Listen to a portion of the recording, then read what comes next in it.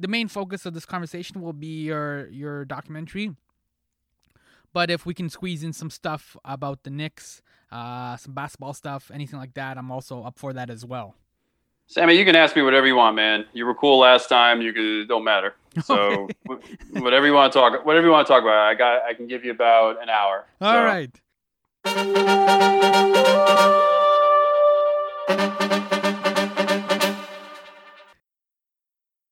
Yo, welcome to my summer lair. My name isn't Sam Malone, it's Sammy Yunan, and also hearty warm welcome to return guest, producer, and director Johnny Sweet. As you can sort of maybe tell from the Sam Malone reference, we're talking about Cheers. Not the show, but rather the classic bar experience. Pull up a bar stool, I'll activate cliff mode. I first met and interviewed Johnny Sweet at Hot Docs 2019 for his NBA documentary Quiet Storm, the Ron Artest story. That documentary about basketball and mental health in Queens, the borough most thorough, can be seen on Showtime on demand. His new documentary is Last Call, the Shutdown of New York City Bars. Fraser Crane would dig it because it documents the mental health impact of the service industry lockdowns.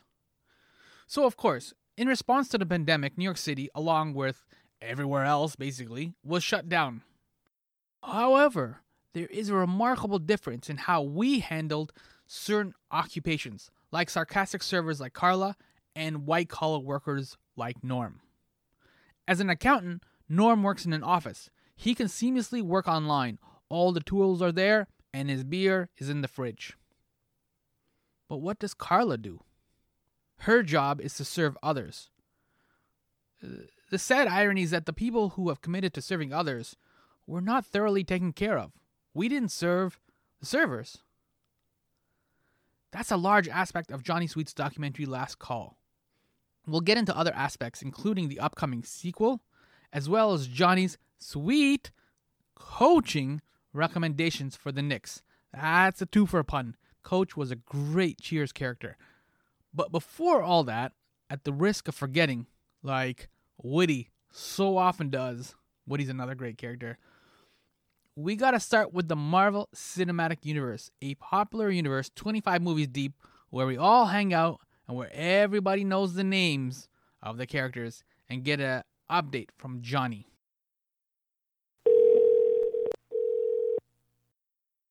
So, are you ready to talk about all the scenes that are going on in Queens? Sure. Ask away.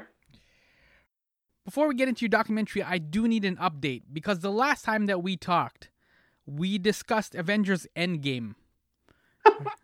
At the time, I know we also talked about your Ron Artest documentary, but we did discuss Avengers Endgame. Oh, yeah. At the time, you told me that you didn't have a favorite MCU character, but you do have a favorite Marvel movie, which was Winter Soldier. So that's true. Yeah. Is that still the same? Because we've now had a few more Netflix shows. We've had some Disney Plus shows. Has anything kind of like emotionally changed in terms of your reaction to the Marvel Universe? Do you have a favorite character? Nope.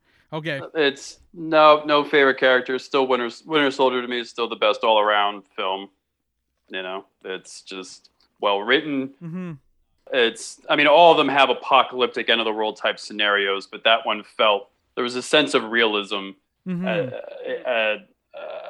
More in that film than the others. But don't get me wrong, I'm entertained by a lot of them. That one's, if I have to pick one, that's the one to pick. Are you looking forward to any of the new ones? The Shang-Chi, which has got some kind of Bruce Lee, Jackie Chan going on, Eternals, any of them kind of like piquing your interest?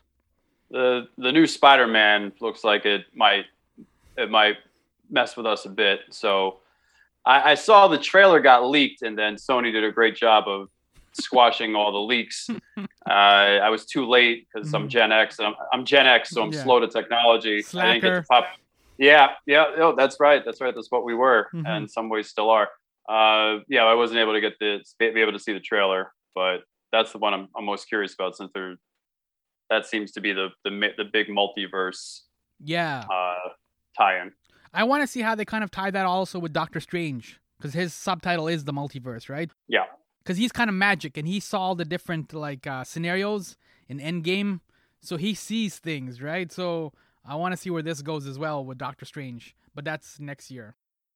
Yeah, well, he's supposed to be in this one, I think, this Mm-hmm. Spider-Man one. So, yeah, I'm very curious because I was very entertained by Loki.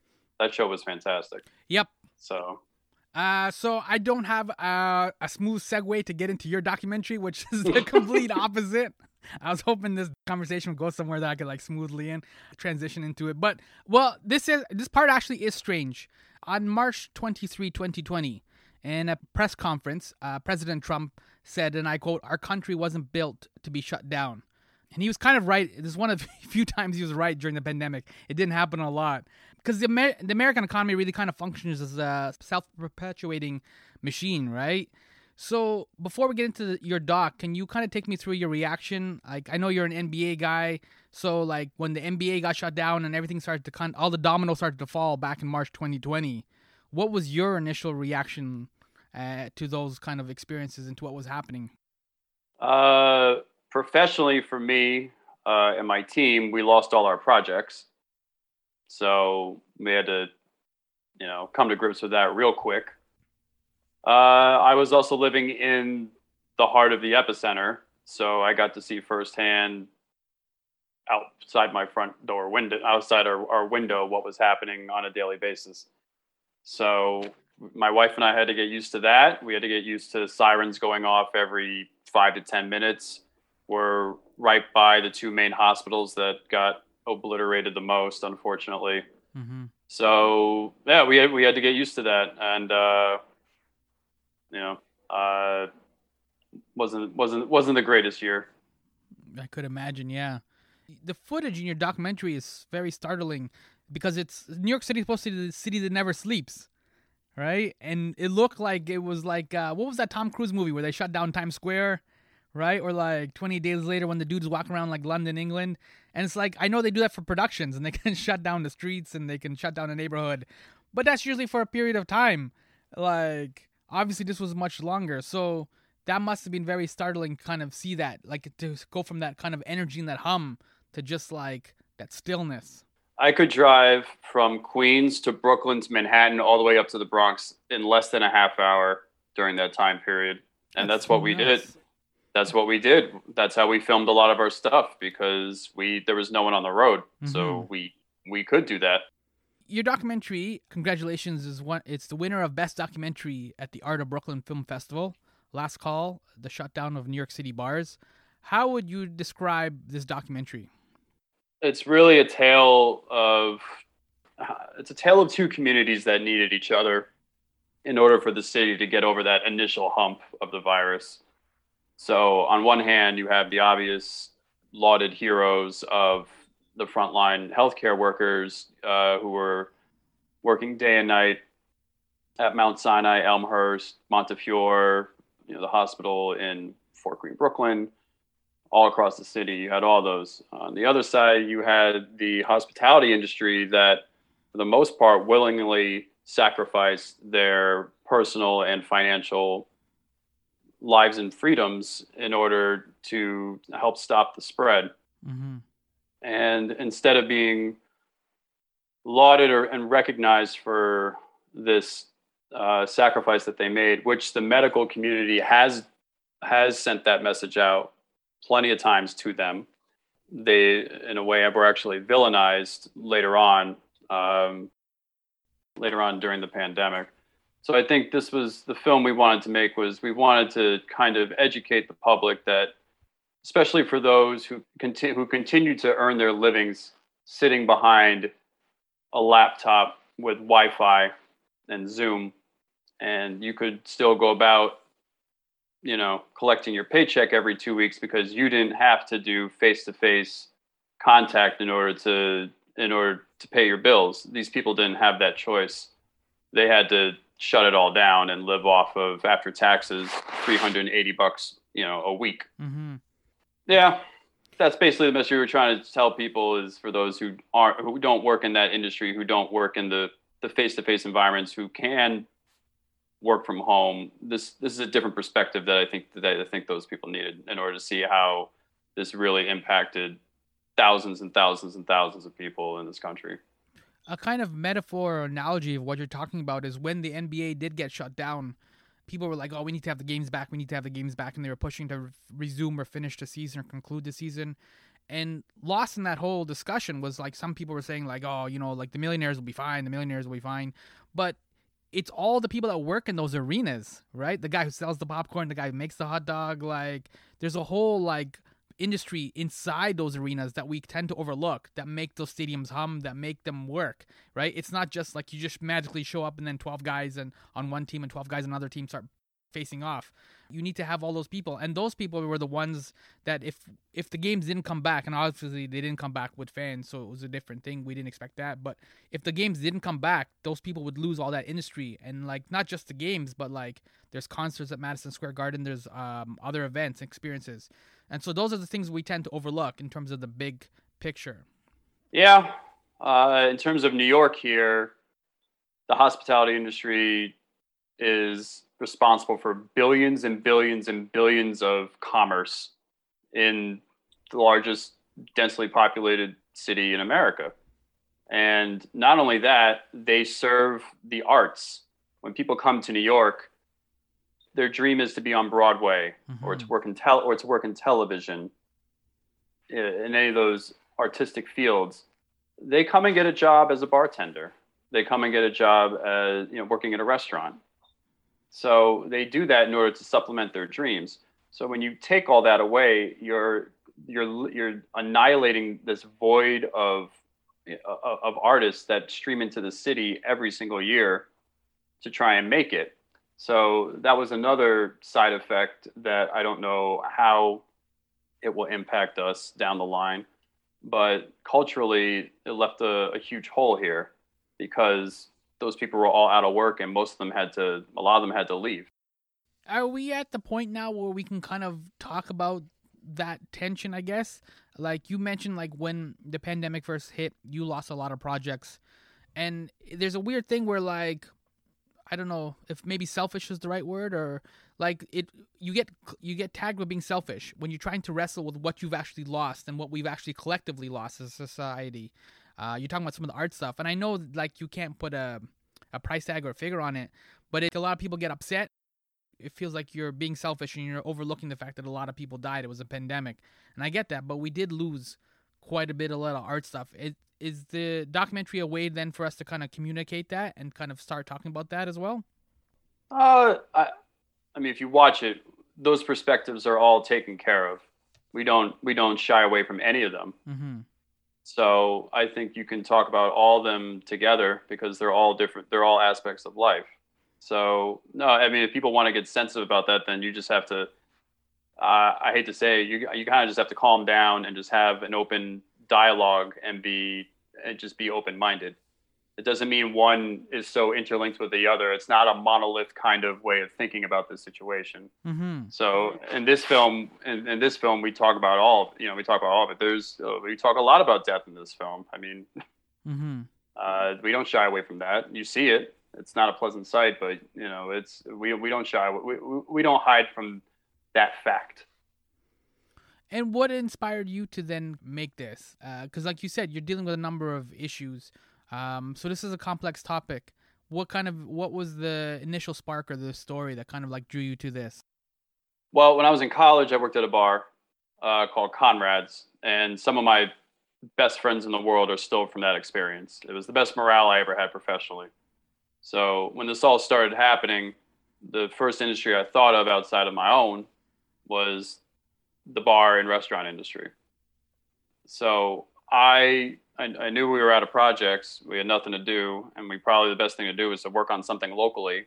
Luckily enough, we found Jenna, who was courageous enough to start talking in the middle of probably one of the most stressful years of her life. Mm-hmm. And there's the domino effect went from there. Explain who Jenna is, just for people who haven't seen the documentary. She's a really cool, boisterous lady. Jenna is a bartender at Sparrow Tavern, and her life is upended when the pandemic comes in and shuts everything down in March of 2020. And it's not just her, but her co-workers as well, who all in this one Queens bar circle that all take us through this journey of what it was like to go through what they went through this past year in terms of the hospitality, in terms of the hits that the hospitality industry took and will and still continue to take. And one of the responses they had was one of Jenna's coworkers, Willie. He said instead of a heart attack, let's have an art attack. Yeah. That was really cool. Explain what the art attack is. It was really inspiring. So one aspect to this film, which we found fascinating when we started diving into it, was that these some people who were isolated, they had all this time. So it's a matter of how do you use this time of isolation? Do you sit there and just let it all pass you by as you wait this thing out, or do you use that time creatively to dive back into the passions that brought you into New York for the first place? So for Jenna, it was acting, performing, which she used when she taped her cocktail shows, and which she now has turned into a thriving business. Mm-hmm. For Willie was already a successful underground MC in Queens. He has a name. So now it was more of a matter of time. Well, I have all this time and might as well use it. And he used it to write 2 albums, which were recently released. So he didn't want to waste that freedom, that unfortunate freedom that he was given, and he used it in order to write and to get his artistic energies out on wax. And this is the interesting thing too, because now it also kind of prompted like soul searching. What you're getting at too, one of the themes of the documentary was that these are the people who serve us, who take care of us, but we as like a society, or we as a government, we're not taking care of them, right? So it wasn't a reciprocated relationship. No, they were not given a lifeline to get their lives back, which we actually go much further into, which we're working on the follow-up to this film. Like a sequel? So there's a lot. Yeah, there's a lot of things that happen politically behind the scenes that led to this industry being left behind yet again. Mm-hmm. They're always left behind. They're always left behind because they don't have unions and lobbyists like the oil and banks and gas industries and stuff like that. So we tackle that in the follow up to this film. Yeah, I mean, I don't want to go down this road too much, but it was interesting having an outsider perspective before I saw your documentary, where a lot of media praised Cuomo initially. He was doing really well and he was considered a strong leader and blah, blah, blah. And then, of course, local media who had the receipts were very critical of him. And like, there was a real disconnect there in terms of the stories that we're getting, like whether you were in New York or outside of New York like I was. But your documentary then actually puts like more than just like the stats or whatever. It puts the stories and the faces together. So you see the effects of the decisions that they're making. We knew there was going to be hundreds of COVID documentary films that were probably in production and coming out. We didn't want to make technically a COVID film. We wanted to make a human film a humanizing film going through this past year. So no, in terms of Cuomo and how your average New Yorker here that works in this industry, no, he's hated. Mm-hmm. And he had very good reason to be hated, to be honest. Mm-hmm. He shut down a lot of people's lifelines, for which had to be done. It had to be done, and the industry knew it had to be done for the betterment of the health of the community. Mm-hmm. But to not to help provide the runway to allow them to get their businesses back on track, which are already hanging on by a thread in the first place, that was morally wrong. Mm-hmm. And when you sick the state and liquor authority on these businesses that are barely trying to survive, and you're fining them for every little changing fraction, which changes literally by the day or the week. And if and a lot of these places are owned by older Gen X or baby boomer age groups, you're not as adept to technology as the younger generation is. So if you're not on Twitter looking every 30 minutes to see if a rule has changed, and someone from the state liquor authority comes in and fines you for that rule, I mean, it's just, you can't breathe. Mm-hmm. And that's what he did. And he did that mostly to make up for the lost revenues that the state had during last year. I see. And part of the other anxiety that a lot of people had, and I thought it was really interesting, and I never thought about it until I saw your doc, was the ambulance sirens. That was like a literal manifestation of the pandemic. Like it created an audio trauma, I guess is the best way to put it. Was that something that like you and other people were also experiencing, or was that something kind of like an observation that your wife, who does mental health stuff, she kind of picked up on? No, I mean that was right outside our door. We heard it all the time. Even still to this day, when I hear sirens, I grew up with sirens because I grew up in the city. Mm-hmm. So, but before it was just outside noise that you got used to when you grew up in New York.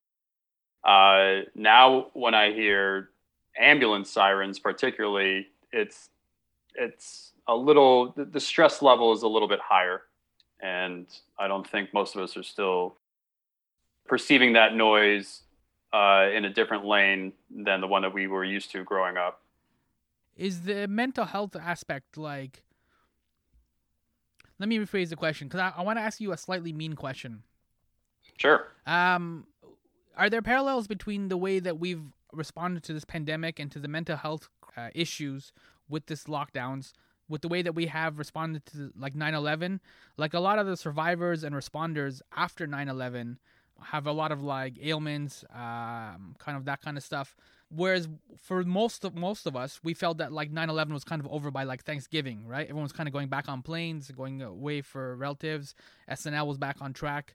But all the people that had the ailments and like asthma and other type of things, they were struggling. And so, but we don't tend to count them as part of the death toll. We only count the ones that happened on September morning. So are we kind of not factoring in as well that like this big impact of like all the mental health? And because I know it still might be still a little too early to factor it in, but should we start acknowledging it a little bit more than like just the actual physical, or sorry, the actual financial ramifications of these lockdowns? I wouldn't really know the answer to that. If I did, I could give you a better answer. I can only tell you about the characters that the people that we followed in this doc. I can't give you numbers that say whether we're better prepared or not better prepared. I think this country is slightly better educated than we were 20 years ago in that lane, but are we at a level that where we should be? Probably not. But if I was a better expert in that lane, I could give you a better answer. That's fair. I knew it was going to be a mean question. But it's also, I also find that the parallels between this doc and then the one I talked to you before about the Ron Artest documentary, where there is like, you're running through Queens again. There's some elements of hip hop as well, some mental health. Is this becoming your like, the Johnny Sweet kind of like trademark, I guess? I hope not. That's not my goal, to be honest. I don't want to, it's not like I set out to like make films that are only Queens based. Mm-hmm. Oh, look, I made a film about Michael Vick. He's from Virginia. Right. So, HBC. Mm-hmm. I don't. So, no, I think this was just circumstantial. Mm-hmm. I couldn't go anywhere. I couldn't really go anywhere. I had to stay local. Mm-hmm. I had to do something work-wise that would tell a story that means something, even if it didn't make any money. So, no, it's just the neighborhoods are similar, but the stories are different. Yeah. Were you surprised that Netflix authorized a Malice at the Palace documentary? No, I knew about that project way before mm-hmm. it was announced. So, no, I wasn't surprised. For people who don't know, can you just give us a quick breakdown of your Ron Artest, The Quiet Storm documentary? It was a really fascinating documentary. Sure. Well, Quiet Storm is about former NBA champion Ron Artest, who had a turbulent career in the league. And a lot of it was because we were not educated on his psychological diagnosis. Mm-hmm. Back then, if you were labeled as, I don't mean to use this term, but that's just what they used back then. But if you were labeled as crazy, it was considered a death knell to your career, and people didn't want to work with you. So Ron was trying to balance that tightrope, and he went off the tightrope when John Green threw a cup at him, which initiated the Malice at the Palace, which, you know, is considered the darkest day in the history of the NBA and one of the darkest days in North American sports. Mm-hmm. So that film really is about how Ron has been dealing with his diagnosis since he was a child, his bipolar anxiety disorder, and how it took a long time for him in terms of recognizing the causes that led to his diagnosis, both from a genetics aspect, socioeconomic aspect, and environmental, and then applying the exercises that he was taught during his MBA career from his psychologists, both in Indianapolis and then eventually the one that he had when he went to Houston, which he's still Dr. Santi, which is still his psychologist to this day, and how that enabled him to become a key figure on a championship team with the Lakers. And more importantly, when they won because of his shot in Game 7, and he was interviewed when he thanked his psychologist after winning it, that kicked the door open. That's where people who were hiding in the shadows could now come out and feel a little more confident and comfortable talking about, maybe I should see somebody, or maybe I am seeing somebody and I don't have to keep it a secret like Tony Soprano kept it a secret forever in The Sopranos. Right. Terrible comparison, I know, but yeah, to try and simplify it. Well, I mean, we've seen now like Kevin Love and like DeMar DeRozan and a few other NBA players now step forward and write articles and kind of discuss these things, right? So it's given a lot more language, I guess, for these discussions. Yeah, but those guys got credit for being courageous and coming out and talking about that. Ron didn't get any credit at the time he was laughed at. That's the difference. Correct. Yeah. That's the difference. So. Yeah, because I mean, you're talking about an era where like people didn't know what to do with Dennis Rodman. The guy's coloring his hair. There was all these articles on like him coloring his hair, which is like, who cares? He's getting 14, 18 rebounds a night. Like he's doing what he's supposed to do. Like I don't care what color his hair is.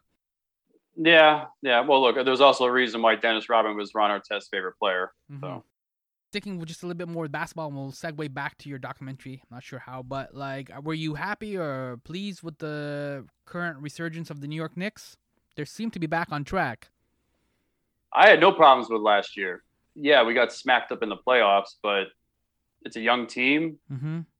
Finally have a coach that knows what he's doing. Coach the coach Tibbs. that I wanted Tibbs for over 12 years, but I don't run the team. But no, they're finally building it the right way. I felt like going into the summer, they might do one of those like trades like they did for Melo, where they gutted half the roster to get that one superstar player, which might be good for a season and a half, but for the long-term growth of the franchise, obviously, it can be challenging to still maintain that success. Because I don't think people remember the season following when Melo was traded, they won 54 games. And if Carmelo's shoulder and Tyson Chandler's neck don't have physical, and J.R. Smith's knee don't all have the ailments that they did, they probably at least go to the conference finals. But I love the Knicks. The way things the Knicks are doing right now, they're operating like a smart organization, which I haven't felt that way since I was a teenager. And picking up Kemba, I think, should help a little bit more in the backcourt. Yeah, I'm very excited about Deuce McBride, who's actually a second-round draft pick, because when Kemba and Derek Rose are going to have nights where they can't play, this kid is going to sub in, and he looks like I'm watching him in Summer League. And usually I don't really, when I watch Summer League, I'm like, all right, it's Summer League. Is this really? But he looks like Marcus Smart. I don't know if he'll ever get to that level, but he just looks like Marcus Smart when he's playing. That's a nice comparison. And then are you at all, I guess, I'm not sure what the word is, worried or concerned or annoyed by the Nets? Because on paper, that's a pretty formidable team. Worried? Well, I mean, if they're healthy, they're going to win the title. Yeah. It's simple. I mean. Yeah. Is that good enough for you, though? Or like it's still New York, Brooklyn? No, they're from Jersey. Okay. Okay. Still New Jersey Nets. Yeah. They don't. If you started becoming a Brooklyn Nets fan, in the last 10 years, you're either very young growing up in New York, or you're fair weather, or you're from Jersey. Okay. And see, this is the thing too, like, this is how we're going to circle back to your documentary, because these sports discussions, these are what happens in bars and these arguments and these conversations. And you had a writer from the New Yorker in your documentary, and he talked about a third place, John Moshow. So can you describe the third place theory?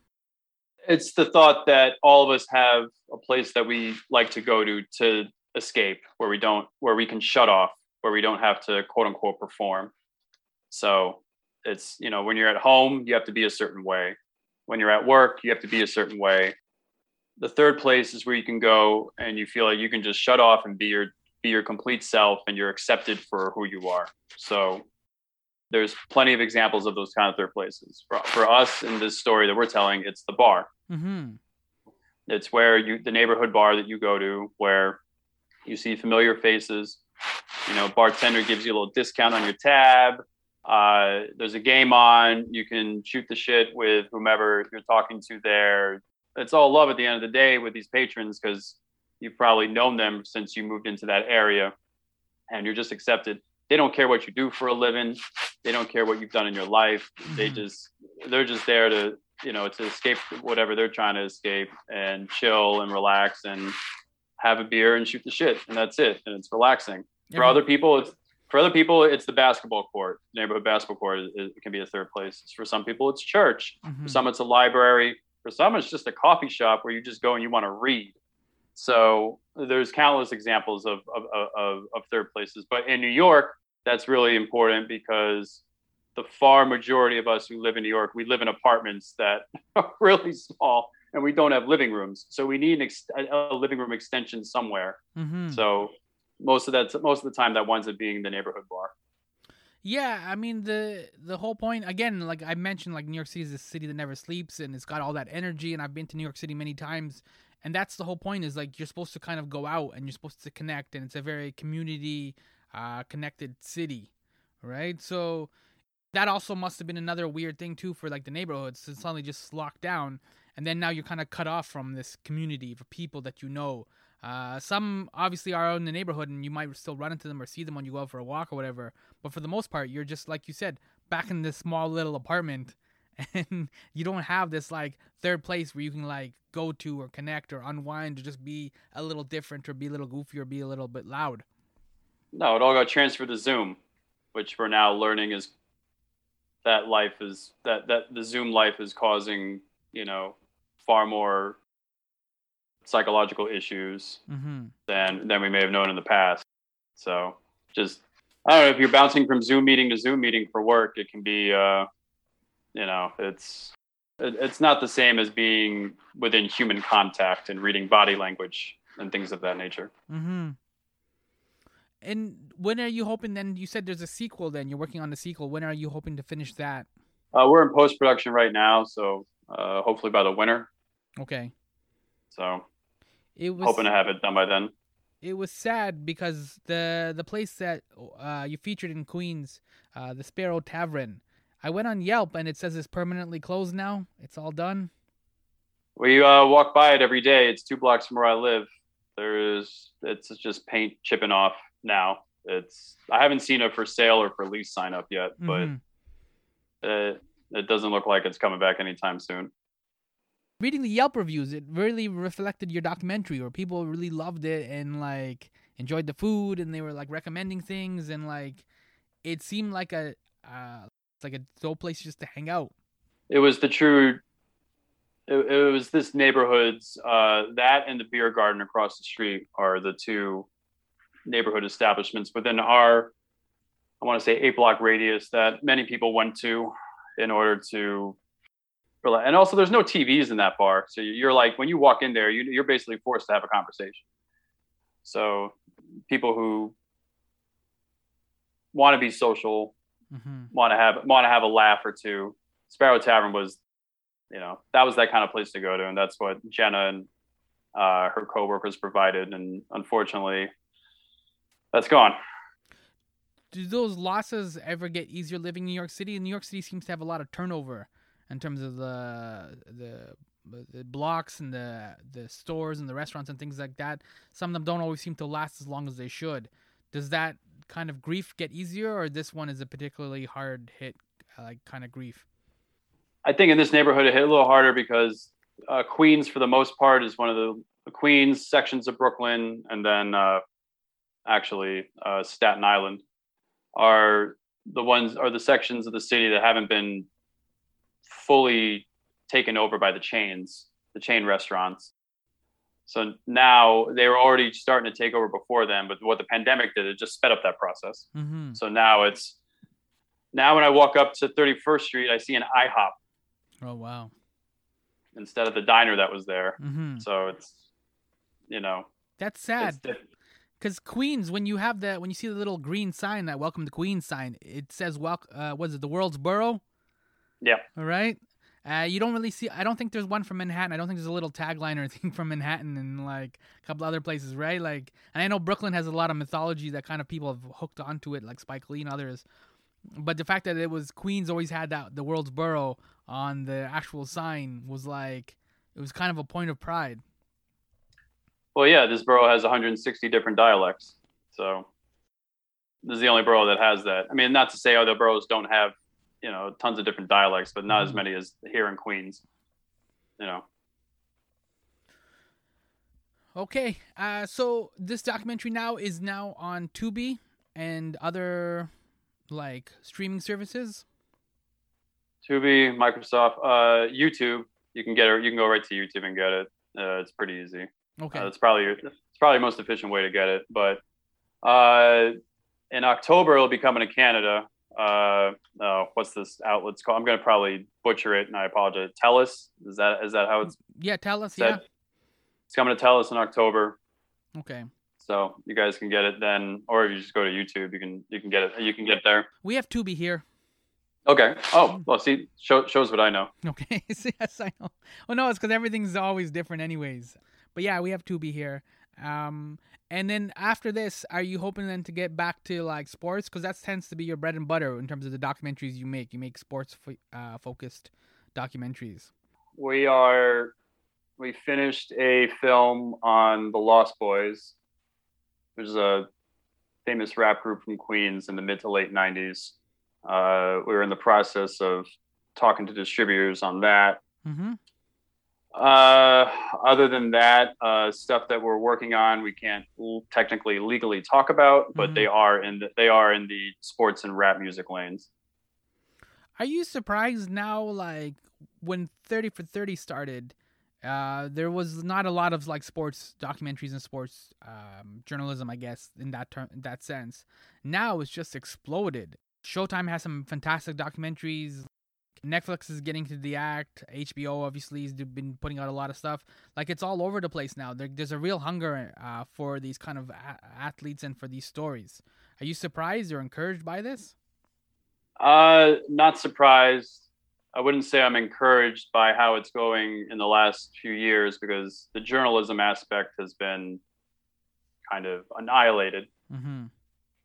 Because you're not really seeing documentaries, you're seeing propaganda films where the subject has total editorial control of the documentary, which technically doesn't really make it a documentary, it makes it a hagiography. So that's the trend that I'm seeing now, big time, where when 30 for 30 came out originally, and before that it was HBO, that had a lot of great films in this lane. Those films were the editorial control was by the storytellers, the journalists, who were trying to stay as objective as possible. Now these films that you're seeing come out now, a lot of them are not objective, and it's very concerning. Yeah, it's a little bit of like control the narrative, is what you're saying, right? So that's what all these guys care about, is controlling the narrative. And look, a part of it, I get it, I understand. But if you're all about trying to tell the truth, it doesn't really line up. Mm-hmm. And like Jordan made the thing when he got eliminated by the Pistons 3 times. Was it 3 times? I think it was 3 times. When Jordan got eliminated by the Pistons 3 times, he made it part of his narrative, right? And so that he was able to overcome them and then like find success and stuff like that. Like, those failures don't necessarily frame him, right? Like, there's better ways to incorporate the narrative than just to like come out and like make a 2-hour thing where like, I'm great, I'm the greatest ever, I'm the GOAT, and then I'm done, right? Mm-hmm. Well, you're just talking about in terms of Last Dance and how that was done, or? No, just in terms of what you're saying, when like the players who want to control the narrative, because I find that there's a lot of NBA players now are starting up media companies, right? Yep. And part of that is, like you said, like what we're both saying, is just you want to control the narrative. But I think what set Jordan apart, and Kobe to a certain degree as well, was they understood not just the magnitude of the moment, but how it could like feed into the narrative, right? The whole narrative. Like they weren't as shy of it. Like Kobe had the famous air balls, right? And like how that kind of fueled him, and then that transformed him, and then he was off and running, and then 5 rings later, it's hard to like make an argument and circle back to the air balls, right? Well, I mean, I don't know about how Last Dance was made. I do know Jason's an amazing filmmaker, and there were several really strong storytellers that worked on The Last Dance. So a lot of that felt like there was a lot of objectives. Look, they asked a lot of tough questions. I mean, they asked David Stern the tough questions. They asked. I don't think they ran and hid from a lot of things in that. But then again, I don't know. I didn't work on that film, so I don't really. That's fair. I don't really. I don't really know, but I can definitely say when I watch stuff that comes out in the last couple of years, there's definitely things that aren't brought to the limelight that happened during someone's career because it's something negative that happened. Mm-hmm. So those just seem to be skirted to the side, and they're trying to brighten up their image by using the documentary storytelling format. Yeah. So. Jay-Z never raps about the 40/40 club that closed in Vegas, right? He only raps about the businesses that succeed. So it gives him an impression that he's like this great businessman and billionaire and all these things. And he is those things. But you had to have a couple of failures and things closed along the way and setbacks that didn't quite work out. Yeah, but Jay-Z's not going to make a documentary about his whole life with him participating in it. That's true. You know, he's only going to make a docuseries about the making of an album because it's just going to be about the album. It's not going to be about anything else. Which he did with the Black Album, which was great. We saw him working with Pharrell and Timberlake. Like the moment where he's sitting there with Timberland trying to pick a beat is hysterical. Yes. You know, Timberland's there with this huge jug of water drinking, and he's just going through his list of saved beats that he has for Jay, and Jay is like, nah, ooh, yeah. And he starts nodding his head, and then 15 minutes later, we have Dirt Off Your Shoulder. Like that's the stuff, like, you know. But in terms of his life story, is that stuff going to be getting into that kind of? No, he's just going to do about the album. Yeah. And so, where can people find you online to discuss either the Knicks, sports documentaries, or more questions about the last call, the shutdown of New York City bars? Where can people find you online? You can probably just go to Instagram at Johnny Sweet OCP. It's probably the easiest. It's also my name on Twitter, but I try not to engage people about the Knicks on Twitter because then I'll just start draining other people's cell batteries. So, all right. I'm trying to grow into a more mature man as I enter my 40s. So is it working? Not really. Okay. No. That's the honest part. We can leave it there. So yeah, the documentary is called Last Call, the Shutdown of New York City Bars. And it's a really fascinating, compelling look at like the human cost of some of the decisions that we made during the pandemic. And as you said, like we had to do it. Some people had to take the hit for the team, but there could have been a better response. There could have been better leadership. There could have been a better vision for how we get past this moment. And so this is what the struggle is of these people kind of like try and live these lives and figure out not just what to do next, but who they are. You did a great job with it. High five to you and the team. Oh, appreciate it. I had great production partners on this, so really it's all the credit to them. All right. That's it. We're done. We covered quite a bit. We covered Winter Soldier, still your number one MCU movie. You're proud of the Knicks.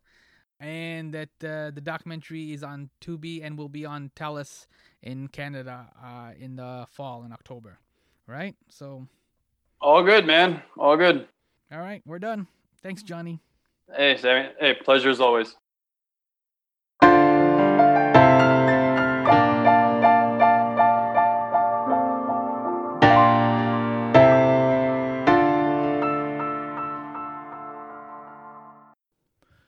The opening opening verse of the Cheers theme song goes, and you can sing along, you know this. Making your way in the world today takes everything you've got. Taking a break from all your worries, sure, would help a lot. Wouldn't you like to get away? That wonderfully sums up the value of a third place, as documented in Last Call, the shutdown of New York City bars. That was producer and director Johnny Sweet, and I am Sammy Yunan. This episode is dedicated to Pacific Junction Hotel Bar, which sadly is no longer with us. Pour one out for the comfortable and comforting joints we have all lost. Thank you for listening to me in a Netflix world. Cheers, yo.